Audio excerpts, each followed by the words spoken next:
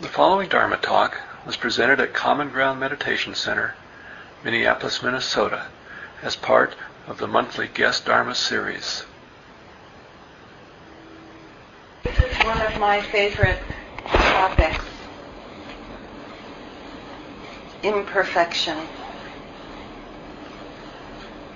I think probably because I had such a misunderstanding of Buddhism when I started. I thought Buddhism was about perfection. This is the way I thought it was. You started out kind of like here, and you just headed up towards heaven. And at the end of your spiritual life, you transcended. I understand some of the ancients did do that. For example, Shantideva, there's a mythology that at the end of his speaking, he just levitated and disappeared. So that's how I thought it was going to be. And lo and behold, after 35 years of practicing, I've really discovered it's not like that at all. So I like to talk about why isn't it like that? Like my idea of what should happen. My idea of what should happen in spirituality. So I took this sentence, losing our balance with the background of perfect harmony, from Suzuki Roshi, who was a very famous Zen teacher in California. And I think how I'll start is just reading the paragraph and then see what melody comes out of this paragraph tonight. So to live in the realm of Buddha nature means to die as a small being, moment after moment. When we lose our balance, we die. But at the same time, we also develop ourselves, we grow. Whatever we see is changing, losing its balance. The reason everything looks beautiful is because it is out of balance, but its background is always in perfect harmony. This is how everything exists in the realm of Buddha nature, losing its balance against a background of perfect balance. So if you see things without realizing the background of Buddha nature, everything appears to be in the form of suffering. But if you understand the background of existence, you realize that suffering itself is how we live and how we extend our life. So in Zen, sometimes we emphasize the imbalance or the disorder of life. I laugh because that's not what people think about Zen, is it? Usually people think of Zen as these very perfect forms that you try to adhere to, like,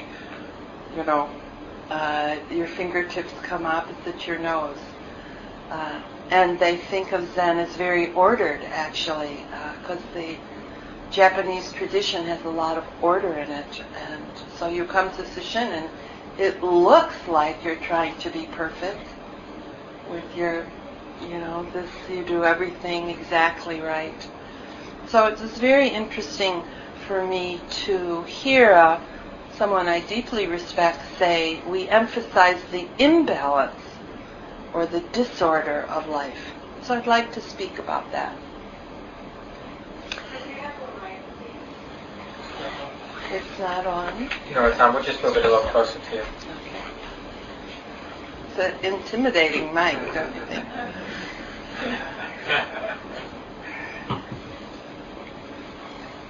Okay?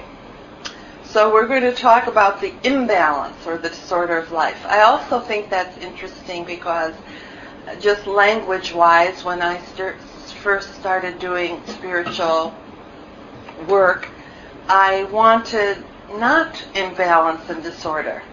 What I came to spiritual life for was I wanted to be grounded, we use that word, centered, not out of balance. feelings of inner security and feelings of peace. Those were my kind of words when I first started. So, what does it mean that they're not using those words? Grounded, secure, and peaceful. So, when we lose our balance, we die. There's a joke. I'm very aware on that of Vipassana place. And they always joke about Zen, that a good Zen talk has death and dung in it. So I'm going to spare you the dung. But we are going to talk about the death part, just because it's in here. To live in the realm of Buddha nature means to die as a small being, moment after moment.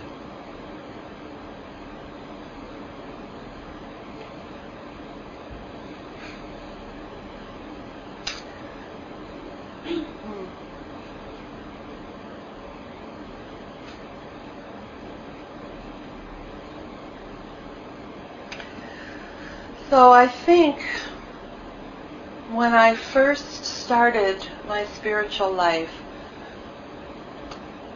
I didn't understand that sentence, die. My small self dies moment to moment. I didn't understand the reality of time in Buddhism. There's quite a different sense of time. We think of time as our ordinary mind thinks of time as a line that goes through something, and there's a past, a present, and a future. But the more I study Buddhism, they deconstruct. Buddhism is a lot about deconstructing the way we think or the way we perceive. Because we, as a species, perceive in a certain way, and then we have a cultural agreement that that is true. That life is solid, that there's a lifespan, that we have a beginning, a middle, and an end, that we're a self. There's a lot of these ideas that we have an agreement about. And that agreement that we have produces samsara, produces our suffering. So in order to see life from a different view, you have to deconstruct your old ideas about it. So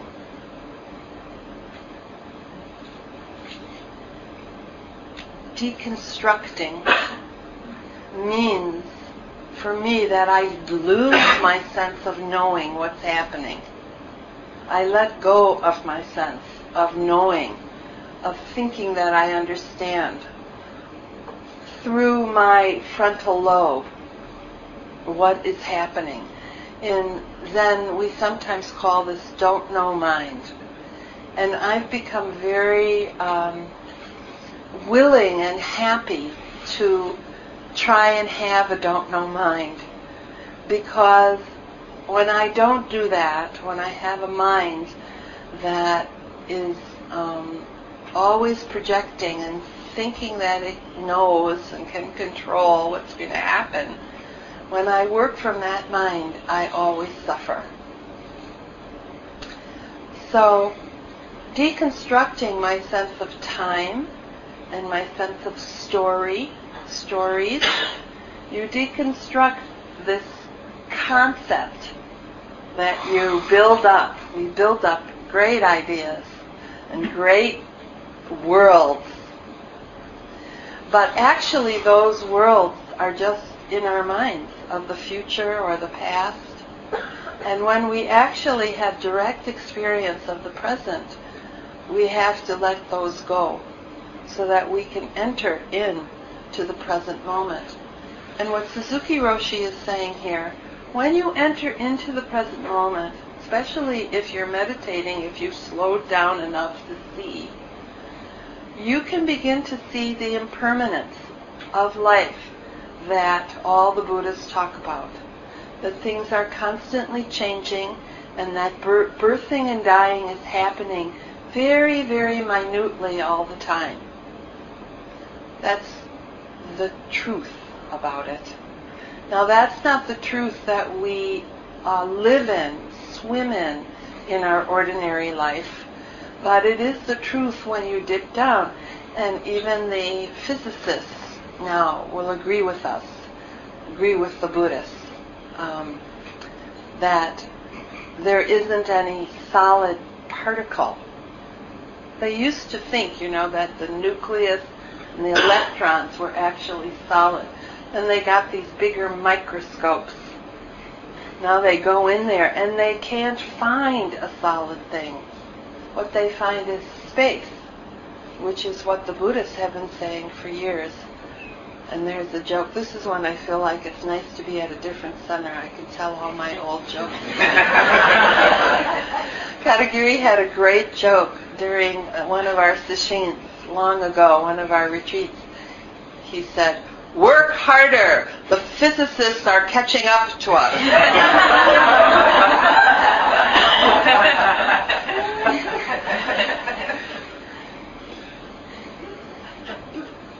So, if you start to really look at impermanence the way the Buddha suggested, you begin to lose your balance, because we make our balance from solidifying things, right?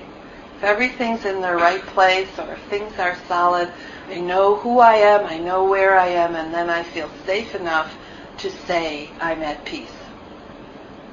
And we construct it so that we can say that.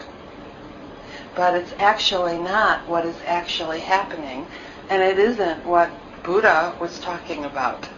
So I had to learn that the hard way, by years and years and years of trying to make spirituality one way and then discovering that it's another way. It's like meditating. Like when you first start meditating, you think, oh, I'm going to meditate and I'll get up and I'll feel relaxed and renewed and calm. Then you start meditating for a while, and why doesn't that happen? Sometimes it happens, but sometimes I sit down and I realize I'm really angry. Or I sit down and my legs hurt and I can't calm down, or other things happen. So it's not the way you think it's going to be. It's its own thing that you discover by doing.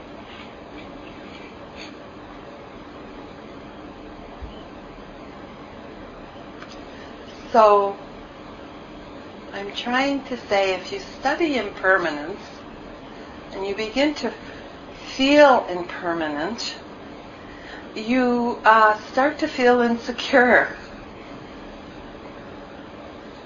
or uncomfortable. Sometimes we say out of balance. And then perhaps you say, I don't think this is working. I don't feel good. I don't feel peaceful. So what I'm trying to give a pep talk for is to view our spiritual life from a different lens that says this letting go that we have to do of our ideas and the way things should be and the way we want to construct our life, that as we let that go, we have to feel more comfortable with uncomfortable. We have to feel more comfortable with insecurity, more comfortable with the queasy, energetic life that you feel when you're directly feeling the present moment.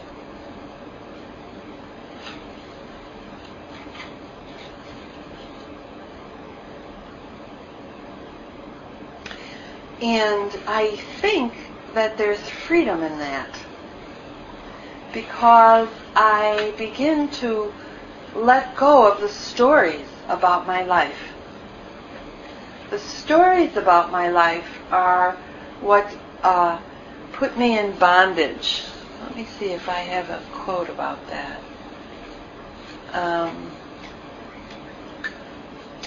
The way should be fluid and free-flowing.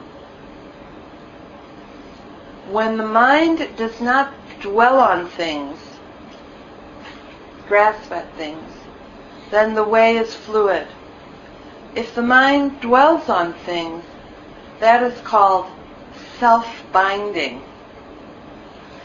So this has to do that there's a conjunction here of when I'm able to live in this more fluid, insecure, unbalanced place that is very able to react to what's actually currently arising without too many concepts of how it should be, I'm not grasping onto anything. I'm kind of in a fluid place. And the minute I feel I have to make this more secure, I have to have an identity, a self-identity. I have to know what I'm doing and know who others are. That's this self-binding. We do it to ourselves, bind ourselves up. I feel like a mummy, or a cocoon that we wrap ourselves up. So Katagiri Roshi used to say, you're inherently a Buddha. You are inherently a radiant being. And then our ideas and our stories are the thing that wrap us up. And when we're a radiant being, we really get interdependence. Because everybody is. It's not just me, my ego, that I'm big up here and you guys are small. And it's not I and thou. If you really get your radiant and everyone's radiant, then there's a real interconnection. But the minute I start with my stories about things, I notice that I am separating myself. I'm separate. I'm binding myself up. And then there's a great distance between you and I. And then all my fears arise, my alienation arises. A lot of insecurity arises when I don't feel trusting in the interdependence. And I think that's what he means by the background of perfect harmony. So the background of perfect harmony, I'm into this. I'm into what is trust in Buddhism. And in order to let go, I need to feel that I can trust something. Otherwise, I don't let go. I keep, my mind keeps saying, you can't let go because this is going to happen and that is going to happen. So you keep your idea and you persevere with your idea. But if I understand the background of perfect peace and harmony, then I can let go and I feel okay being out of balance or okay being fluid. So in order to understand, Katagiri Roshi used to say that the world is peace and harmony. It is universally peaceful and harmonious. And then, you read the paper and you say, how could that possibly be true? Look at what the world is. So in Buddhism, in order to understand peace and harmony, you have to have an enormous perspective, a universal perspective. If you have a universal perspective, you can begin to get peace and harmony. And what I use often is, for me, astronomy will sometimes get it to me that it's working. The mystery of being is working, when I get that far out. Or I can go in my body and say, wow, the mystery of being is working perfectly, peaceful and harmoniously in my body. Nervous system, blood, pumping, lungs. I mean, it's quite extraordinary, isn't it? And then you get sick and you get better. What is that? Healing. So if you get your mind, this is what they would call the big mind. If you get your big mind large enough, you have a background of peace. Or you have a feeling that there is harmony going on. If your perspective is large enough, you can trust the invisible forces. I like to call them invisible forces. Things that I don't perceive but are going on. The interdependence that I don't always perceive but that is going on whether I perceive it or not. So when I have this trust in the larger perspective, then I can let go and feel this impermanence or imbalance in my life and not have to cling on to anything, because I trust that the universe is working in peace and harmony. Sometimes in Buddhism we say, where do we take refuge? Right? The refuges. In Buddha, in Dharma, and in Sangha. Now, those don't imply, for me, Buddha, Dharma, and Sangha, don't imply that I'm in control or feeling secure or know what's happening. They actually imply, for me, the opposite. That I trust my Buddha nature. That I trust the mystery of being. I trust the invisible forces. I trust the teaching that says everything is impermanent. Don't cling. It's okay, you don't have to cling. Right? That's what it teaches us. In fact, clinging is what is causing your suffering. But we don't get that unless we start trying it, because all we know is clinging. Right? All we know is the misperception. So, taking refuge in Buddha, Dharma, Sangha. Sangha's interesting too, taking refuge in the Sangha. That's what's hard for me, is still hard for me actually. It depends on if you're an introvert or an extrovert, if you've had great relationships in the past or bad relationships in the past, whether you trust in the Sangha. But more and more I'm saying that the group wisdom, I can trust in the group wisdom. And I can let go of my fears of people.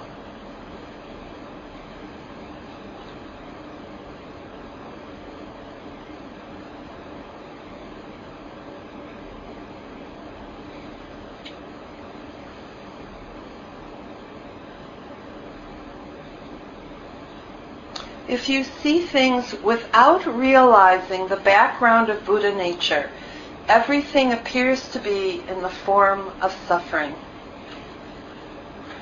If you don't have this universal perspective, this large perspective, big mind, Buddha nature, that you and everything are radiant beings,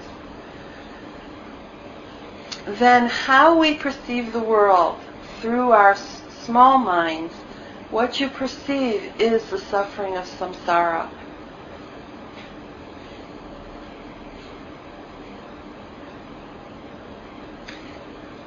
So this next sentence is really interesting. But if you understand the background of existence, you realize that suffering itself is how we live and how we extend our life.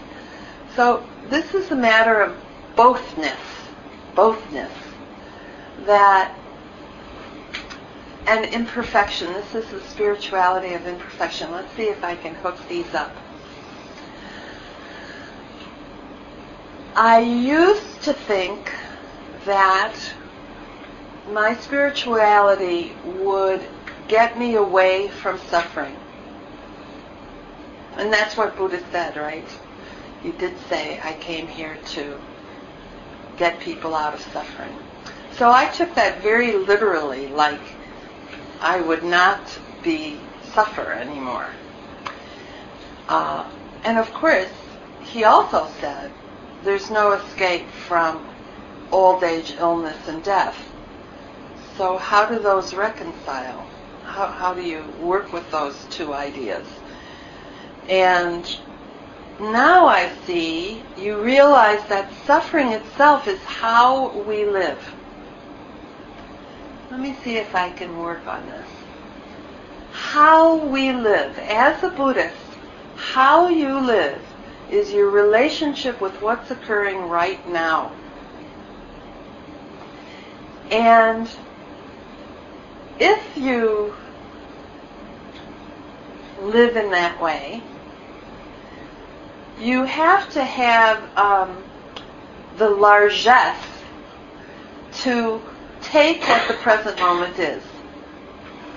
This is starting to work with the idea of Buddhism as being a non-duality, non-dual religion. So in the present moment, sometimes it's pleasurable and sometimes it's painful. And yeah, those are the opposites. Sometimes you get something, sometimes you lose something. Sometimes you are successful, sometimes you fail. Those are all encompassed in the present moment. And how we receive them is how we live. So, what is actually occurring in your life, the suffering, the shape of your life, that is actually the gateway for practice. That is the practice. That is how we live. How we deal with the ordinary stories of our life. So you have to deal with your karma, your stories, but the way you deal with them is by doing it in the present moment. So you actually have to let go of your stories in order to do it in the present moment. Am I making any sense? This is really hard to talk about.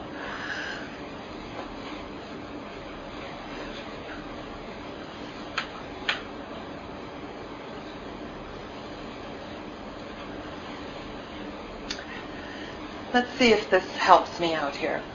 If you open to understanding the teaching of immediacy, so that's what Zen calls it, the teaching of immediacy, that you're right in the present moment.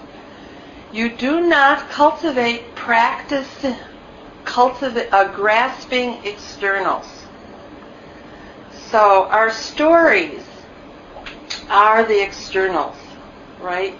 If I could get this, if that didn't happen, all the story of our life that's out here. You don't grasp after that. You simply activate accurate perception at all times in your own mind. So afflictions and passions can never influence you. So how does that work with what we're saying? The externals are the story. But they don't go away. You don't annihilate them. You work with them with your accurate perception, immediacy, and what's really happening. So you need two things to do that. These are shamatha vipassana, or concentration and knowing what's going on. So you have to have concentration in order to be able to stay in the present moment. Right? That requires some training of the mind. So you can stay with what's happening, whether you like it or whether you don't like it. And you have to understand all the story around it, the karma story around it, so that you can know how to react appropriately. You have to have an understanding of what is going on. And that understanding has a lot of different ways you can get to the understanding.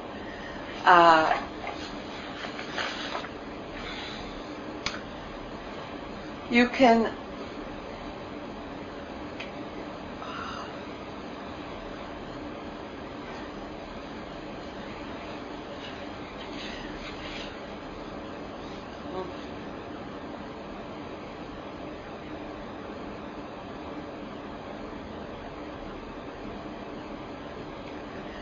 I'm trying to talk about that spirituality is a path. It's the path of what's happening right now for you in your life. And how you deal with your path is it. There's no destination. There's no end.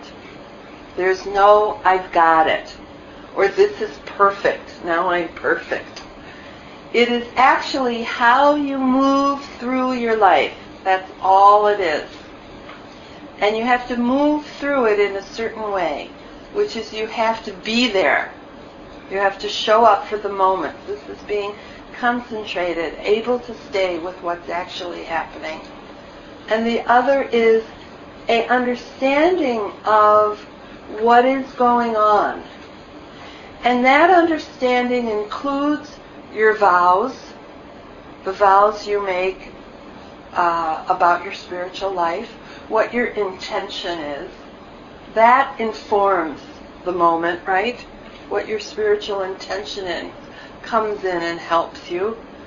What's suitable, what's appropriate, what's actually happening now so that I respond well. Anything that's happening is meditation as far as I'm concerned. Anything that's going on in your life is your path. It's nothing special. It's nothing that happens only at the center and doesn't happen at home.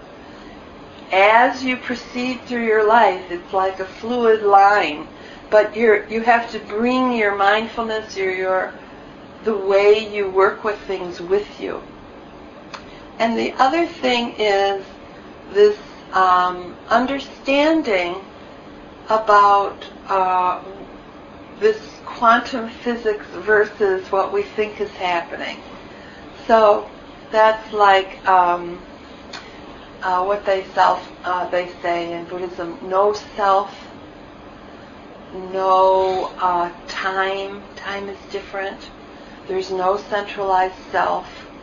We're interdependent. All the ideas that we learn in our study, they begin to come into your life so that they inform you also about how do you react to this moment.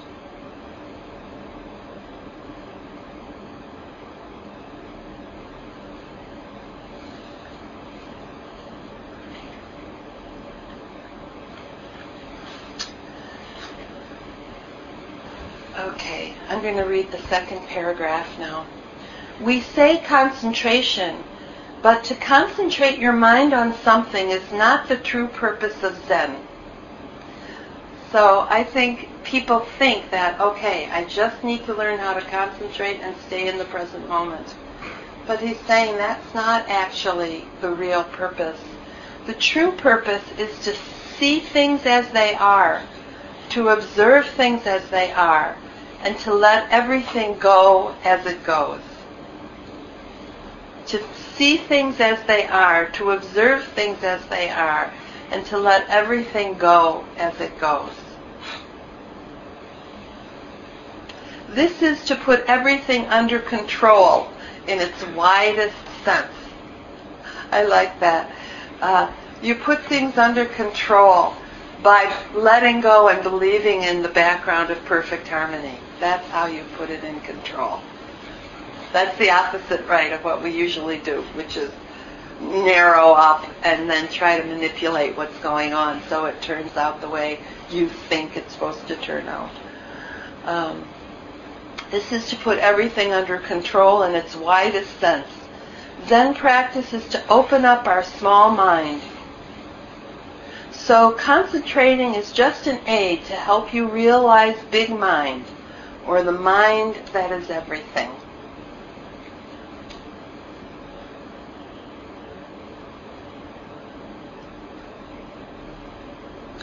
So my experience is when I'm trying to live in the way that I've been talking, I feel very vulnerable. I feel kind of insecure. I feel like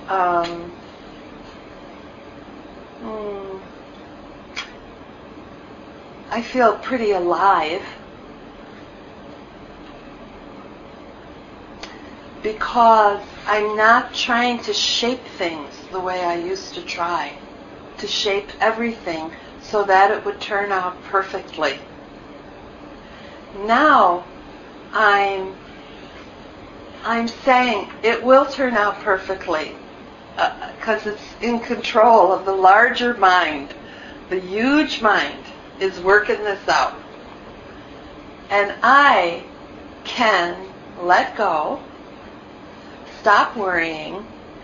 That's a big one for me. I don't know. Are there any other worry warts in the crowd? I'm quite a worrier. And now, when I see my worry arise, I try and interrupt it and fall back into the refuges. Get my big mind going, the big mind that sees that it's okay. Let go. And then concentrate on what's in front of me to do with not only concentration, but trying to understand what is actually happening. I think he says that. To see things as they are, to observe things as they are, and to let everything go as it goes.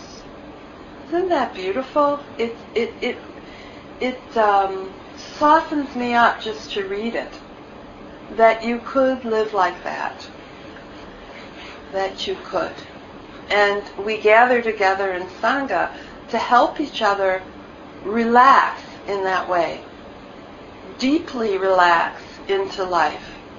And let your life bloom the way it comes to you to bloom.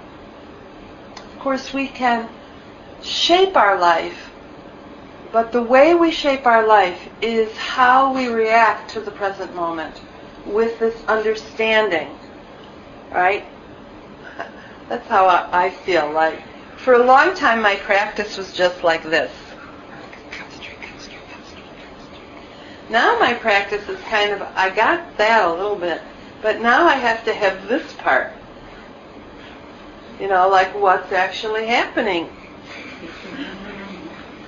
So that I can try and react wholesomely. And for Buddhists, that's how you build the future. You build the future by planting wholesome seeds, and I could say wholesome reactions, in the present moment, little. And thankfully, I say mustard seed, very small little seeds. I just have to pull up the best of myself to react in the present moment, to this.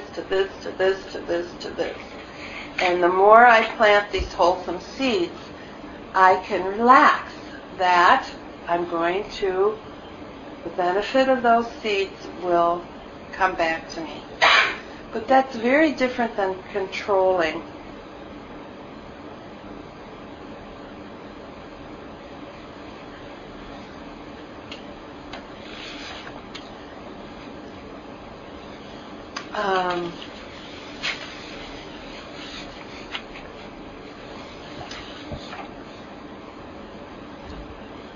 I just want to say, ending, something about perfection and imperfection, because that was also what I wanted to say. If I work my spiritual life directing myself towards perfection, I get more and more ego-centered. I get more and more self-absorbed. And I'm trying to interrupt my self-absorption these days. I'm trying to say that that's the problem. That's not the solution. So whenever I notice I'm very self-absorbed about wanting to be more perfect than I am, I try and interrupt that. And one way is to just embrace my imperfections. I can't believe I'm saying this. After so many years of self-helping myself to death, trying to get rid of my imperfections. Now, and maybe it's age too. You get into your 50s and You're just an old dog. You just know, I don't think that's ever going to go away. That one. And especially since I've been trying for 30 years. It's not like I'm 20 and only been trying for 2. So now I just say, that is total self-absorption. Knock it off already. So what that I'm not the perfect person? So what that I'm not a perfect Zen teacher? I have to say that a lot. It doesn't matter. That part is totally egocentric. And actually my imperfectionism is very compulsive. It has a bad energy to it, a bad feel to it. So when I notice that's arising, I try and interrupt it now. And I try to fall back in just embracing who I am and saying all those faults and imperfections are part of the story, part of the history. But they're not including my radiant being. They're actually trouncing on my radiant being. So these days I'm just trying to say bothness. Bothness, bothness. Yes, and I think also making mistakes is good for us. Pema Chodron calls it ego insults. It's best if you make a mistake and someone notices. That's the best for your practice. Because then they're going to say something and you have to absorb it. What happened? With humility and kindness. Kindness for yourself, kindness for them. What's the largest picture? And don't dwell on it. Don't dwell. Just keep on going. Steadfast. Oh, it made me cry. I just had a transmission ceremony, which is a big deal in Zen. And I came back to my Sangha, and someone got up and said, Judith, what I admire about you is that you have been so steadfast. No matter what happened, and a lot has happened, I just kept going. One step, one step, one step. What should I do now? How can I express my Buddha nature now? Where should I be now? Where should I teach? Who wants me to teach? Nobody wants me to teach. I'll teach the birds. Do you know what I mean? I think that's really great. And it's not about ego aggrandizement. I just had that inspiration just today, actually. I was in the service. Now that I'm the teacher, I'm the central figure in the service. So, central figure. Well, I'm a radiant being and I'm the central figure. And I saw my little ego just going right in there and saying, wow, you're more important than, da-da-da-da. And thankfully, my mindfulness practice is strong enough that I caught where I was going. And I just said to myself, this is another tip. Teach yourself the Dharma. So I just said to myself, you and every person in this room is a radiant being. And we're all empty. We're all not there anyway. That's what they say. No self. So that's just a delusion. Do you see what I'm saying? And it was wonderful. I just dropped that whole thing and I felt very fresh and happy and in the present moment. There was nothing to prove. Nothing to prove. So our imperfections are very important, and they help our practice.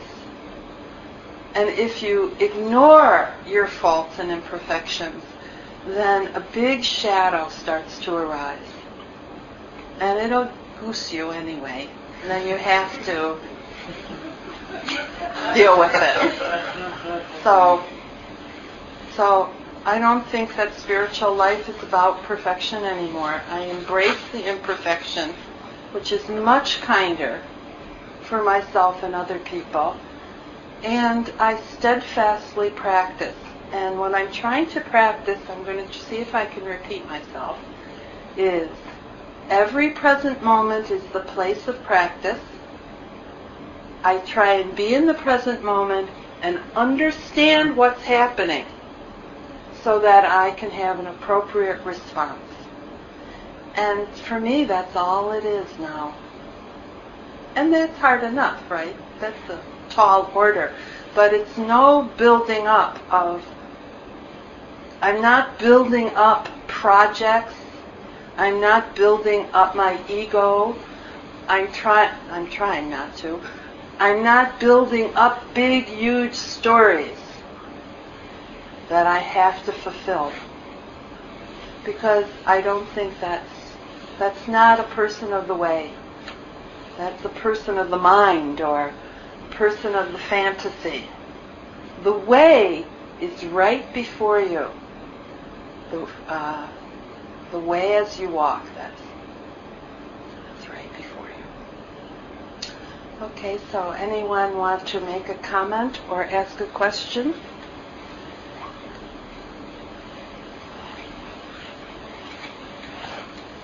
Yes. How does being in the present moment and understanding what's going on, kind of what you're close with, how does that fit with the don't know mind?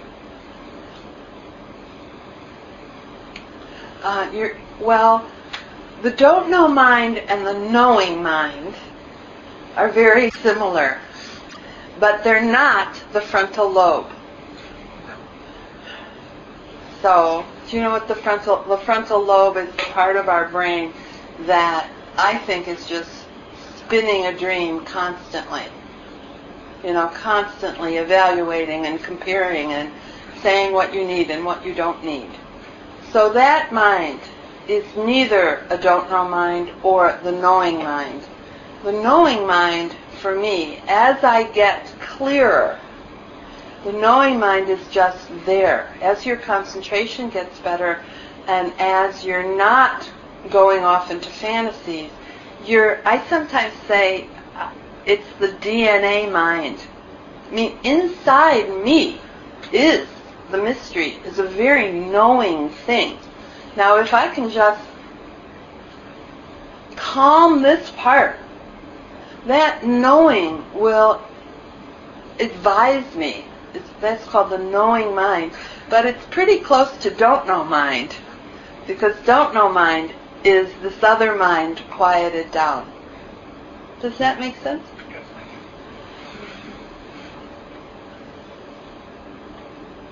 Yes. I'm going to speak a little louder so folks can hear me. But I don't have a question so much as an observation. I wanted to tell you that I heard you speak on CD. And so this is my first opportunity to see you speak. And I'm very impressed with how you speak, and I'm way impressed with how you maneuvered your gestures around this huge microphone without one. And I wanted to compliment you on your graceful arm-hand movements. I'm very entertained. I forgot to mention that Judith was a professional dancer for a number of years.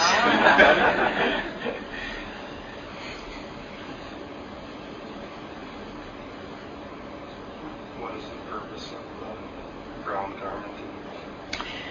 Well, I'm in my Zen clothes in a Vipassana place. So this is called Buddha's robe. This is a small version of Buddha's robe. And it's made in a pattern of a rice field, because it's about the Bodhisattva vow that you feed everybody, you nurture everything. And also, when the water goes in a rice field, it makes everything equal. Right? So there were some metaphors about the rice field. Now, all Buddhists priest wears some kind of an okesa, the robe of the Buddha. In Theravada, I think it's an orange robe, right? When there's a monk. And there's black robes and brown robes and different robes. In Zen, you get a small robe when you take the first lay ordination, when you say, I'd like to enter the Buddha family. And we're very fortunate. Katagiri Roshi's wife, Tomoe Katagiri, is a Japanese Zen sewing master. So she helps you, teaches you how to sew the robe. And then when you're a priest, if you do that extra, that you want it to be your vocation, I also have a big one that wraps around your whole body.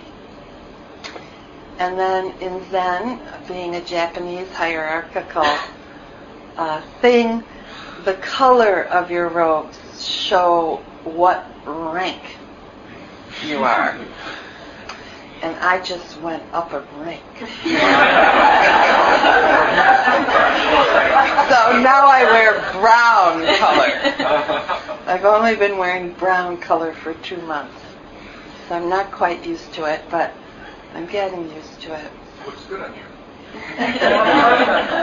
It's a lot about owning your own authority on different levels.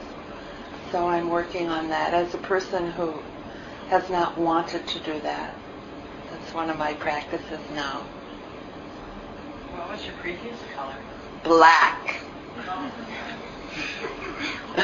All the, nobodies wear black. That's a joke.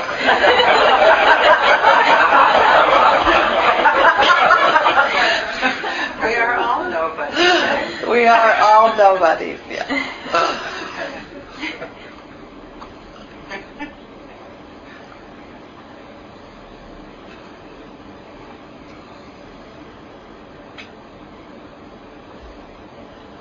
So did you get about being out of balance? So that's different. I got that too from Pema Chodron. She said, all these years the New Age people said grounded, grounded, grounded. And now she's teaching groundlessness, where you feel safe enough that you don't need to be grounded, grounded, grounded. And Dogen called that flowers in the sky, that you can bloom in emptiness or in space without having to have a root. So that's pretty mature, right? Everybody likes a root.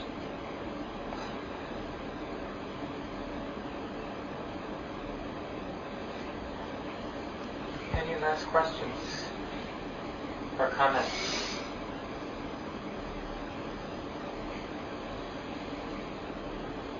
On behalf of everybody, and we can all do it together, thank you so much, Judith, for coming